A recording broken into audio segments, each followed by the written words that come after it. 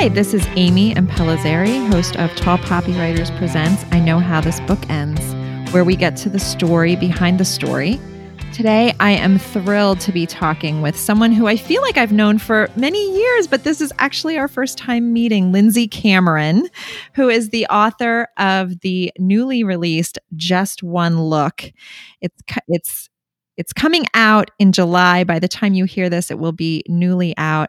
This is her debut suspense novel, but it's her second novel, and we're going to talk about her journey to writing. Lindsay, welcome. Hi, thanks so much for having me. So, Lindsay, you and I have a couple of things in common, and that's why I think we found each other in the universe years ago. We are both lawyers turned writers. Lindsay is a former corporate litigator who has worked in firms in Vancouver and New York City, and before transitioning to a writer. Where did you work in New York City? I worked at Schulte, Roth & Zabel. Okay, so I at worked 919 3rd Avenue. Okay. Well, they took over the Skadden Arps office. They then. did. I worked at Skadden. I interviewed at the 919 office, but by the time I started at Skadden, they had moved to Times Square. So I worked in the Times Square office from 1999 to 2009. Were we there at the same time? Yes, actually. I wonder if we've been in the same office at the same time, because I left in 2008. Okay, that's very funny. So we definitely, our paths definitely crossed in that world. And then you tell me about your transition, because then you left the law and you wrote a book called Big Law. And I remember when I got my hands on that book thinking, oh, here is a woman who is a kindred spirit, who knows a thing or two about life behind that curtain of Big Law. And I am pretty sure I reached out to you immediately upon, finishing that novel. But tell me about the journey to writing, and then writing that book specifically, because that took some guts. And I want to talk about that. So tell me what makes you decide, I'm going to leave Big Law and I'm going to write about it instead. Well, writing is something that I've always enjoyed growing up, but it wasn't something that I thought I could make a career path out of. Right. And so like most type A people who enjoy writing, I went to law school and worked at firms in Vancouver and New York. And I enjoyed that work, but I knew it was something that I didn't want to do long term. The hours and the grind. It wasn't for me long term. Yes. And when I was there, I got the idea for my first novel, Big Law. But I was afraid to give up the security of the job to make the leap to be full-time writer. So I tried. Because we lawyers are risk averse by nature and by career choice. Yes, I am so risk adverse. Right. I mean, that's what draws us to that profession. I tried to do it in my spare time, but I mean, as you know, there really is no spare time when you're working in Big Law. Right. And so when I was newly pregnant with my first child, I thought, if I don't make the leap and leave this behind and try my hand at writing now, it's just never going to happen. And so I made the leap and started writing Big Law. And it was a long road, but it eventually became a book. So you started writing in your first maternity leave? Yes. Well, essentially. Yes. It wasn't maternity leave because I did resign. Right. It was my forever maternity leave. Well, the ironic thing is, I don't think there was such a thing as maternity leave. No, well, and that was one of the reasons, you've worked in it. There's so many reasons where I thought, this just isn't for me. Yeah. I joke because I took 3 maternity leaves while I worked at Skadden, and I had to sort of hide them every single time. I had to hide that I was having kids. I had to hide that I was going on maternity leave. Pretty much only one supervising partner knew that I was having kids. The rest of them thought I was, I don't know what, but but eventually I took the same path you took, which was to transition to writing. But I have to tell you, I did not have the courage to write about peeking behind the veil of law for a while. I really didn't take that on for a little while. And so I love that you did that right out of the gate. And tell me about did you have any fears? Did you have any reservations about former colleagues picking up the book? Because it was a very realistic view of what it is to be inside big law. When I was writing the book, I think they say something like, write like nobody's going to read it. Right. And that was how I wrote that book. I had no experience with publishing. I had no formal training for writing. So I wasn't sure the book was going to see the light of day. And so I just wrote, not thinking about those things. And then when it was going to get published, then the fear set in. Yeah. And actually in a very late draft, kind of right before it went to production, I went in and changed all what I thought were very identifying details with certain characters. Because I thought, oh my gosh, people are going to know who each of these people are. And so, I was kind of in a manic fit at like midnight changing all these identifying details. So I definitely had the fear of who was going to recognize who. But the ironic thing is they probably would not have recognized themselves. You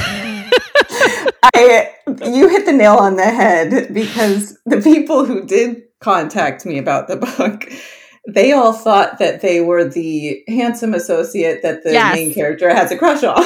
Yes, of course. I have gone through none of them were that person. Correct. I have gone through this same thing, because in my debut novel, Lemongrass Hope, I did not write about, I didn't really peek behind the curtain of the law firm, but I did have a couple of disgruntled lawyers and a couple of people who were referenced.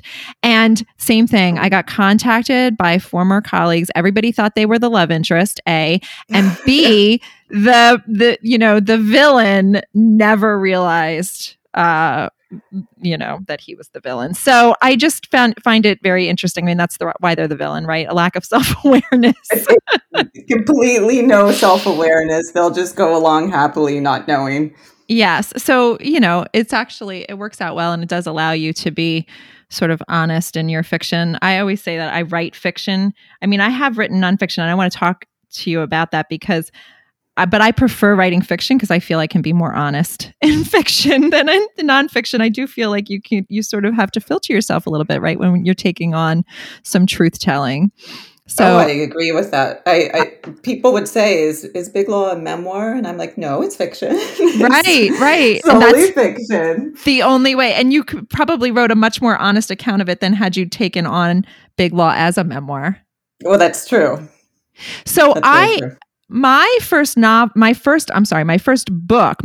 contract was actually a nonfiction book called Lawyer Interrupted. It was contracted by the American Bar Association's publishing arm.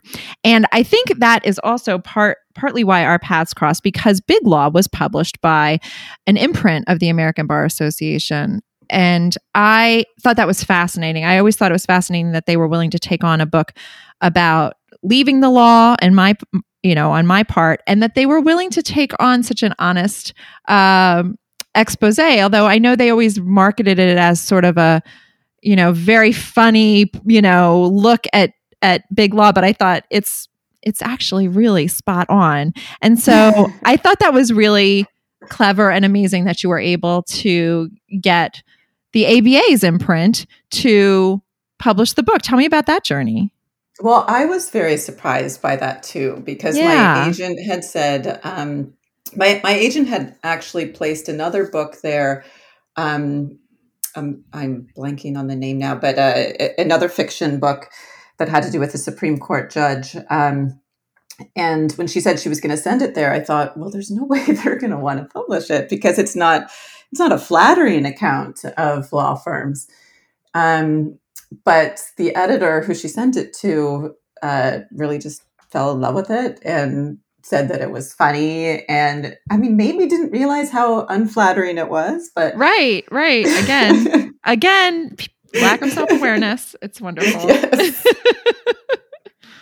But that was my gain, right? Right. Absolutely. Absolutely. And of course, Big Law was a big book. I mean, it hit the ground running, and it was on so many best of lists that year. It was on Harper's Bazaar magazine list, and 20 best books by women in 2015 by Good Housekeeping. It was BuzzFeed, San Francisco Book Review, She Knows. It was all over the place. I remember, I remember that I couldn't wait to read what was coming next after I got a hold of that book. It was everywhere. A lot of people compared it to Devil Wears Prada, set in law firm world. And I thought that was a really wonderful look. And I've been following you online for a long time, excitedly awaiting your next book. And now the wait is over, because Just One Look is coming out this summer. And of course, it's being billed as your suspense debut, but it's your second novel. And it has been compared, and deservedly so, to books like You and Girl on the Train. It is really fresh and exciting. And tell us a little bit about how this book came to be. So now you have a little perspective. You're out of, because it also is set against the backdrop of Big Law, and a sort of interesting an interesting look at what can happen when temp attorneys get access to electronic files, right, of the law firm. And tell me a little bit about how this book comes to be now, a couple of years away from your own law career, and you're sort of delving back into it. Tell me about that. Well, I actually came up with the idea for this book.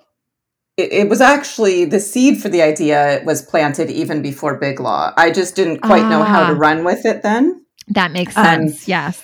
And so I had that seed in my mind, just kind of percolating, but I wasn't quite sure what I was going to do with it. And when I was working on Big Law, which was women's fiction, my agent at the time had said, I want to fix the pacing. I want to make it more in line with the pacing of a thriller. And I hadn't really read thrillers at the time. And so I went and I bought a bunch of thrillers so that I knew what she was talking about. Right. And once I started to read them, I really fell in love with the genre. I loved the pacing and the tension and the feeling that you couldn't put it down. And so I did think, my next book, I'm going to try something in the thriller genre.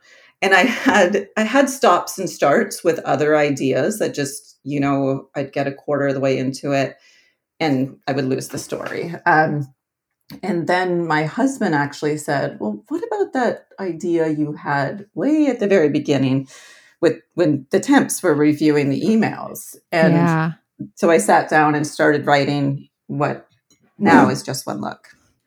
And did you have to have an 11th hour delete identifying information for this book as well? I did not with this one. This one, people are composites in this one. Yes. So there's not going to be anybody who's like, I'm that person. So I didn't have that. I've got to go in and delete everything. Yeah. Yeah. But I think one of the things that's so amazing about this book is just how gray it is, and how there's just such a blurred line between right and wrong, what you think you know, what you do know. It's very clever. And it's interesting what you say, that you had to sort of learn and educate yourself about the genre and the pacing, which, do you think that your background as a lawyer sort of helped you on that journey? I mean, a little bit. It does help. It gave me the ideas for both books, but it also, you do a lot of writing as a lawyer, but you do a lot of wordy writing. You have to, like, one paragraph in a contract, you have to restate the whole thing. So it did help with writing, but not the same type of writing. You're not as... Well, that's what's so interesting too, because after I published Lawyer Interrupted, I would do a lot of bar conferences and CLE conferences and talking about the versatility of the law degree. But inevitably, people would always say, oh, you have to include something about writing a book because every lawyer here wants to write a book, right? Every lawyer thinks they have a book in them. But it does not, even though we are professional writers when we're practicing law, it does not translate easily into writing fiction, right? Unless you really research and prepare and do what you did, which was really learn about the craft and learn about the genre. So, but I do think lawyers are wonderful researchers. And I do think that if you are committed to understanding that you do have to translate, writing in your client's voice to writing in a new voice, and you have to really understand that it's two different things, then it can be a successful transition, but it doesn't automatically carry over. Do you agree with that? I agree. It's definitely not automatic. I really had to sort of change that entire muscle. The muscle before was to say the same thing 10 different ways so that there was no ambiguity in what I was saying. Yes. And so, with fiction, there is interesting things in the ambiguity. You don't want to keep hammering home one point. You want to leave it up to the reader to figure out what's going to happen. And that's a different type of muscle. And yes. I really had to study how fiction writers did that and reteach myself a different way. Yes. Well, you've obviously succeeded. This book is already getting a really amazing, well-deserved buzz.